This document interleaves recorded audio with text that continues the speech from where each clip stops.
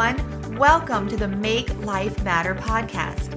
I'm your host, Angela Donadio, Bible study author, adventure junkie, and founder of Voice of the Voiceless, empowering women in Africa. Join me here every week for inspiring conversations on discovering miracles in life's messy moments. Here's this week's episode. Welcome back to the Make Life Matter podcast. This is your go-to podcast for anyone craving fresh ways to apply God's word to your everyday life. You know, we lean in every week for an inspiring conversation, and today I am so excited to be sitting down with my friend, Sue Schlesman. She is a Christian author, a speaker, an English teacher, and a pastor's wife. She has a bachelor's in creative writing and a master's in theology and culture. So you're in for a great treat today. Her second book, Soul Speak, Praying Change into Unexpected Places, released last August and is a Selah Award finalist. Sue's material appears in a variety of print and online, radio, podcast mediums. She has a passion for missions, for social justice, for traveling, reading, and for the local church. You can find her writing about life, education, family, and Jesus at SueSchlesman.com. Well, welcome, Sue. I am so glad to have you here today. Thank you. I'm so excited to be here. It's an honor to be on your show. Well, we live not very far apart and we share a couple of the same things, but we're both pastors' wives. So for people who don't know you, tell us a little bit about you, your family, where you're from, all those good things. I live in Richmond, Virginia. My husband is the lead pastor at West End Assembly of God here in town. And we have 3 adult sons. One's about to be married this summer. And because of COVID-19, those plans are constantly in flux. But he's getting married August 1st, one way or another. And he's 27. Our middle son, his name is Bruce. Our middle son, Brent, is 24. He's in physical therapy school to be a doctor of physical therapy. And our youngest, Brady, is almost 20. And he just finished his first year at Virginia Tech. Our oldest son's in politics. And it's a joy. It's a joy to be a mom, and it's a joy to have your children grow up and know the Lord. But I'm a high school English teacher. You read a lot of the other stuff, but I do a lot of writing. I've been writing my whole life and have taken huge breaks in publishing, but I'm trying to get back in and write a lot of articles and working on another book. So I'm reading Soul Speak as we speak, and I absolutely love it. I'm about halfway through. So let's talk about that for just a minute, because I would love to know, for you, how did you even come up with the title Soul Speak? Define that for us who may not even know what you mean by that. Yeah, so Soul Speak is about prayer, and there's a lot of books out on prayer, but I wanted to take a kind of a different approach to a really familiar topic that no matter how many books we read or sermons we hear about prayer, people seem to have the same concern. They don't know if they're doing it right. They don't feel like their prayers get answered. They're frustrated, that type of thing. And so I wanted to approach it from a perspective of learning how to just let your soul speak to God, how to approach prayer from a standpoint of relationship and emotion rather than, something on my spiritual checklist that I know I'm supposed to do, and I know it's supposed to be powerful and I'm supposed to like it, but I'm really not satisfied with what's going on in that department. I really love it. I love this quote on page 10. It says, "We fail to see that the act of praying itself is not a covering, but instead a ripping away of the cloak that conceals an anxious heart. Soul Speak pushes us into God's presence."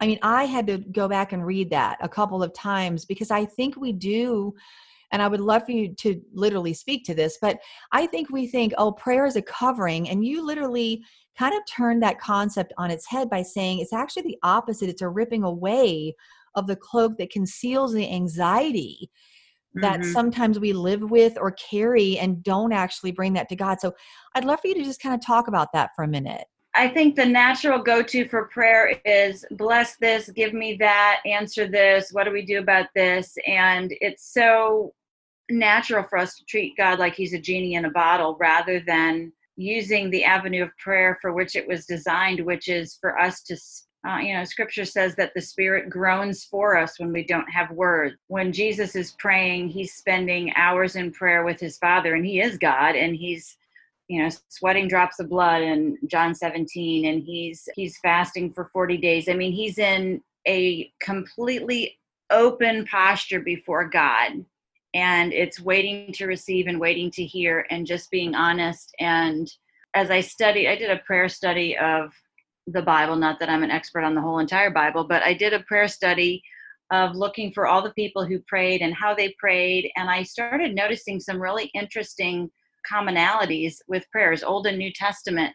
And most of the prayers that I found recorded in scripture, and there's a ton, not just David, although the Psalms is obviously full of prayers, but throughout the Old and New Testament, we have lots of recorded prayers in scripture. And almost without fail, people began by praising God and they ended by praising God. They started off worshiping, discussing who God is, speaking back to God who he is, that he's good and he's just and is merciful and his love is forever and this type of thing. And then they confessed their sins. Then they either lamented or gave thanks. They did these several things before they ever got to the request piece. The other two prayers that I cover, because there's 7 and I do them in this order: praise, confession, lament, thanksgiving, request, intercession, which is a request for somebody else, and then spiritual warfare, which is waging war against our spiritual enemy. And that is the most mature type of prayer, probably the one that scares us the most. But what I noticed about this pattern is that it really set us up to pray from a pure heart. There's so many verses about God not hearing us because we're asking with selfish motives, or we're hiding sin in our heart. And, there's various reasons why prayers don't get answered. But if we approach prayer from a true faith perspective, that God is God and he does what he wants to, when he wants to, because he has a higher will. And a higher plan for us. And if I really honestly trust that God is good and only does good, that he's not up there with a hammer waiting to bang me or so excited to lead me through a terrible time of suffering or something. If I really believe that God is good, then it changes the way that I ask for things, and it changes the way that I react when I don't get the answer that I want or don't get it in the time frame that I think it should happen. And probably now since we're in this coronavirus period of time, we are all familiar with praying for things and having to wait for all kinds of things, waiting at the grocery, waiting to get stuff from Amazon, just waiting for places to open. We get very impatient, and this is very true of our spiritual walk. We can get bent out of shape and thinking that God is not doing what he's promised to do, when in fact, if I approach God from the perspective that he has already set his will in motion, he's invited me to be a part of his story, and the narrative that's going to play out in my life will bring him glory if I don't get selfish and control freakish over it and try to mandate this is what needs to happen, this is when it needs to happen. And we work these things out when we pray. The great thing about prayer is I can just be honest and say what I don't like, what's not working, what I'm afraid of.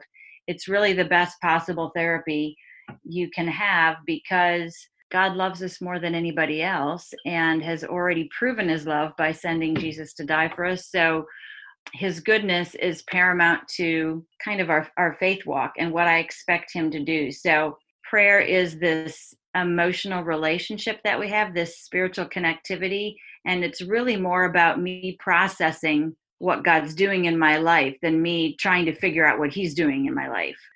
That's good. That's really good. You even talk in the book about, let's just say the answer that we wanted doesn't come, that prayer changes us in the process. You mentioned that God doesn't necessarily need our praise or adoration. He's fully who he is without that.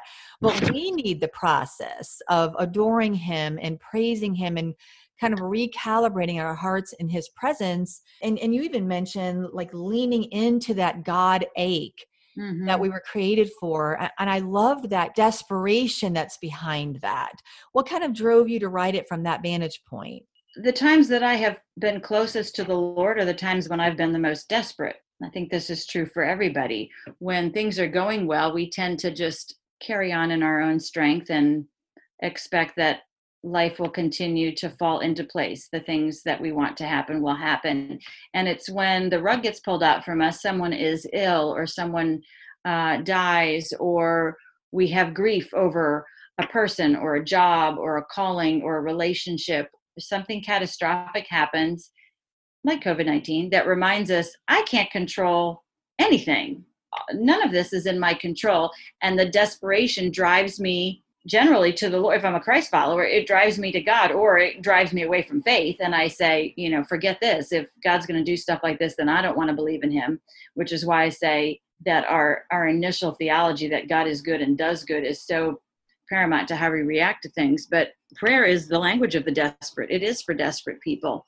It's the best place to learn how to pray is when we're desperate, right? So as things have happened to me, I have found that leaning into God, leaning into that ache is the only place that I find reason and fulfillment and motivation to keep believing, to not fall away from my faith, and to keep moving forward in life. That's a lot of pressure to put on yourself if you have to control your own universe. And I know in the book that you talk about one of those seasons that really kind of left you in a desperate place. And that was a very traumatic car accident. And I just want to invite you to just kind of talk about that and how you even saw the hand of God, the goodness of God, like you're saying is a baseline for even our faith walk is, do we trust and believe that God is good, and not just good universally, but good to us?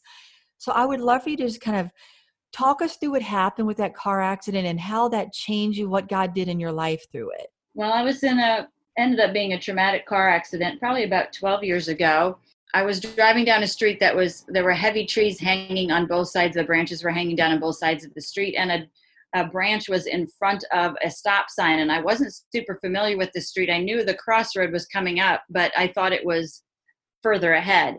And I just sailed right through the intersection, and I had the stop, and the cross street didn't have a stop sign. It was just continual traffic. And the car that hit me was coming, he was probably going 50 miles an hour or more. And it was around a curve. And so he kind of had a blind curve and then came up on the intersection that I sailed through. Anyway, we struck and spun out in the middle of the street, totaled both of our vehicles.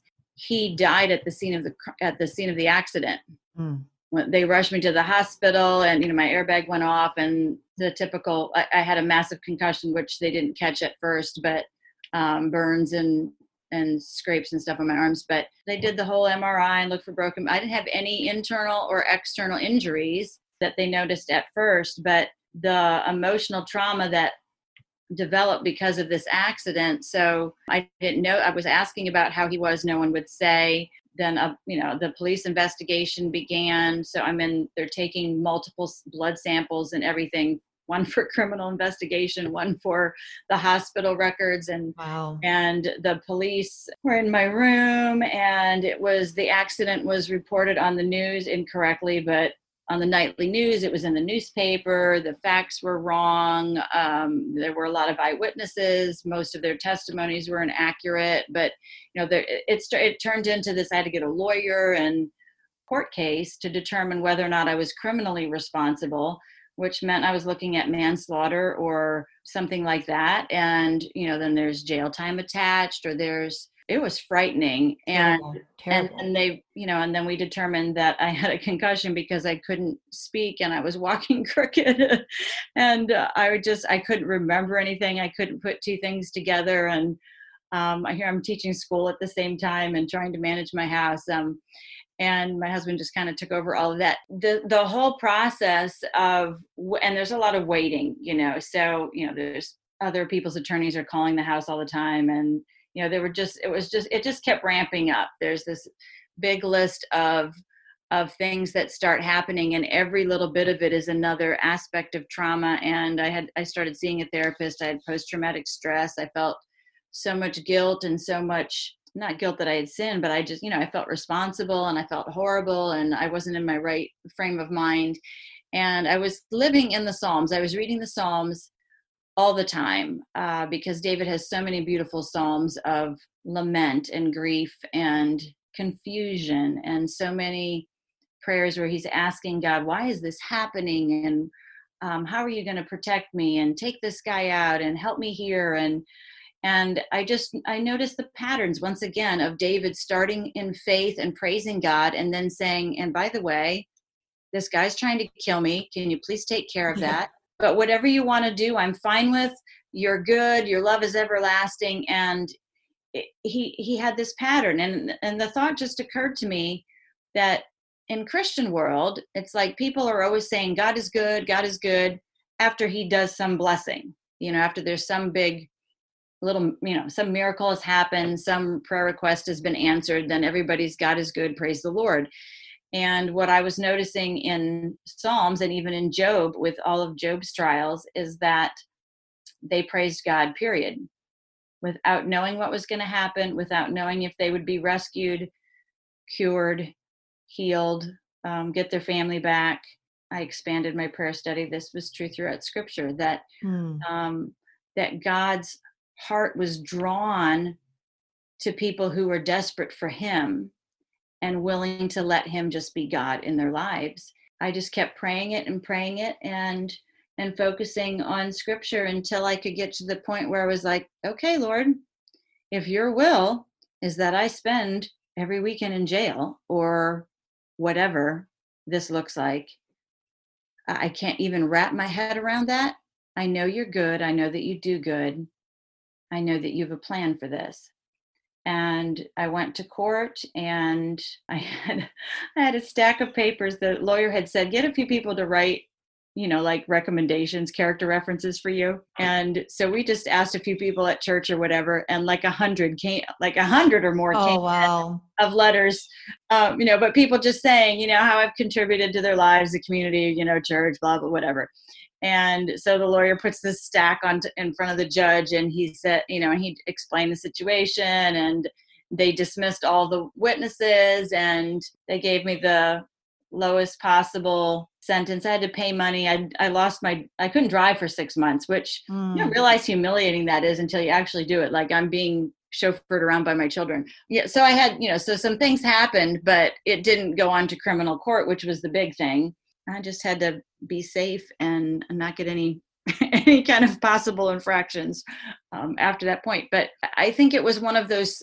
I'm not saying it's not miraculous, but I think most of the miracles that happen in our everyday life are easy to overlook. It's the miracles of grace and love and transformation that we think, well, I read my Bible, I deserve to be, spiritually mature or something. I don't know. But I tell stories of several miracles in the book, like real out and out miracles. And I think this was kind of one of those backdoor miracles. Like, yeah, it could have gone either way and it went in my favor. So yay, God is good. But I think the real miracle was that no, God is good all the time. And he allowed this to happen, and it changed me and it changed my family. And it probably prepared me for some other, grief always prepares you for the next grief. But I think the trauma probably prepared me a little bit for my mother died 4 years ago. She was a single parent. My father died when I was a young child. And so when you have one parent and you only ever have one parent, she never remarried.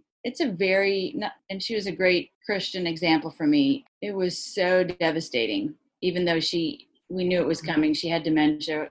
There's only one way dementia ends, but every grief and every heartache, if we lean into God, prepares us for the next thing. And so there's noticeable spiritual growth, and there's noticeable maturity, and there's a wider reach of understanding and empathy with the whole world, because the world is full of grief. If we haven't grieved, we look at it differently. If we haven't grieved in a particular way, we can't understand or be there for people. And as you were talking about your accident and kind of walking through that, you mentioned there came a point where you prayed, regardless of how this turns out. And to me, that's a miracle of complete surrender.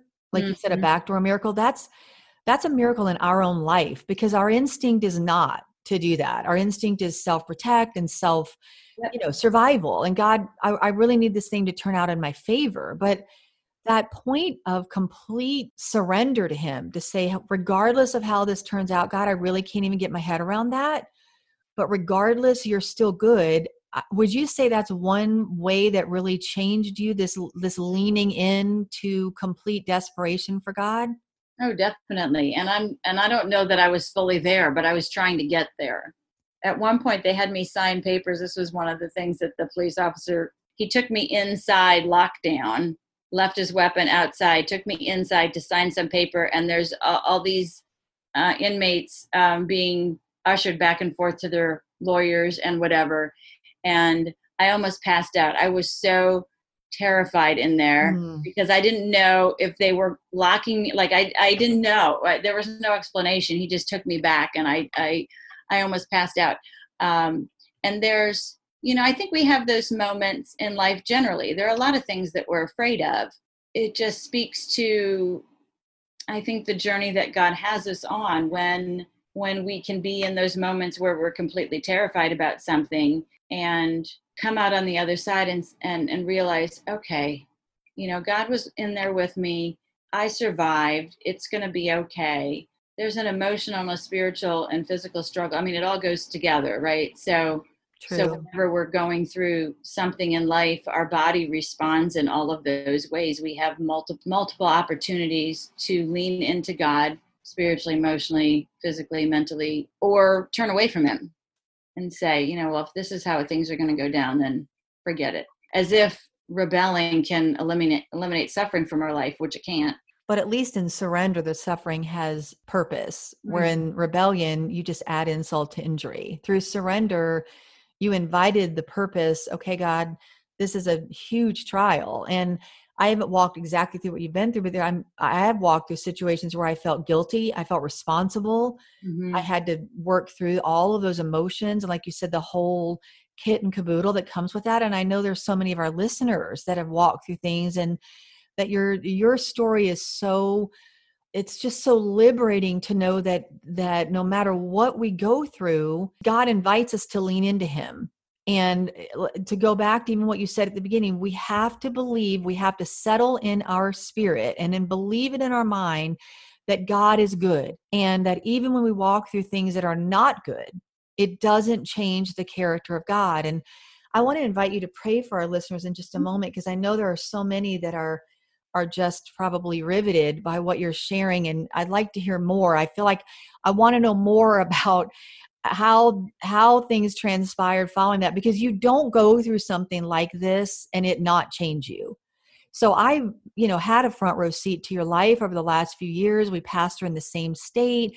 I know you've chosen to make your life matter for the kingdom. And I believe, as you're saying, but you've allowed it to move you more toward your purpose and calling, such as writing. And I just cannot recommend Soul Speak enough. I even said to my husband last night, it is such a unique approach to prayer. And there's no one that would read it that has not benefited from it.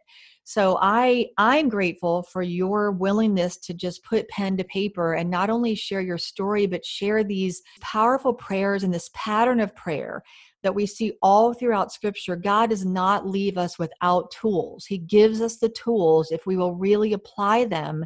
Some of us just need to lament. Some of us just need to sit and adore who he is. Some of us need to just celebrate with thanksgiving.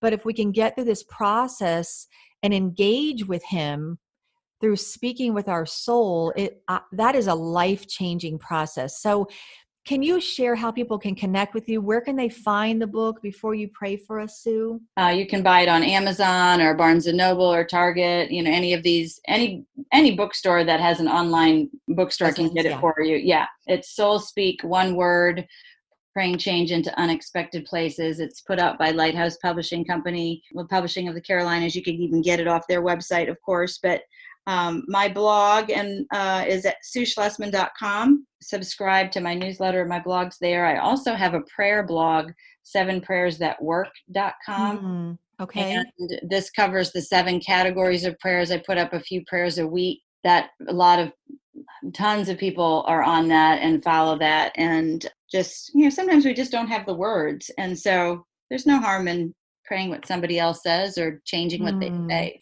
Thank you, Sue. I mean, you're a wealth. You're so rich. You're a well of depth and information. And so I feel like we've only scratched the surface, but they can really dig in a lot more to just kind of what we've skimmed today in Soul Speak. And I just want to thank you for investing into the listeners today. And thank you, Sue, for just choosing surrender, because it's not easy.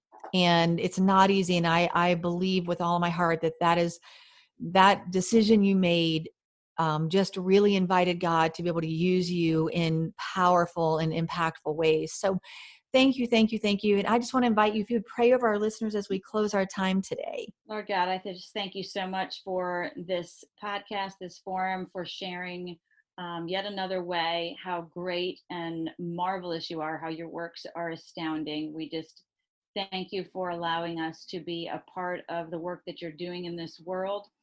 I pray your blessings over Angela and her ministry, God. And I pray for your blessing and your peace and your comfort to be on this listening audience, especially during this time of uncertainty, God.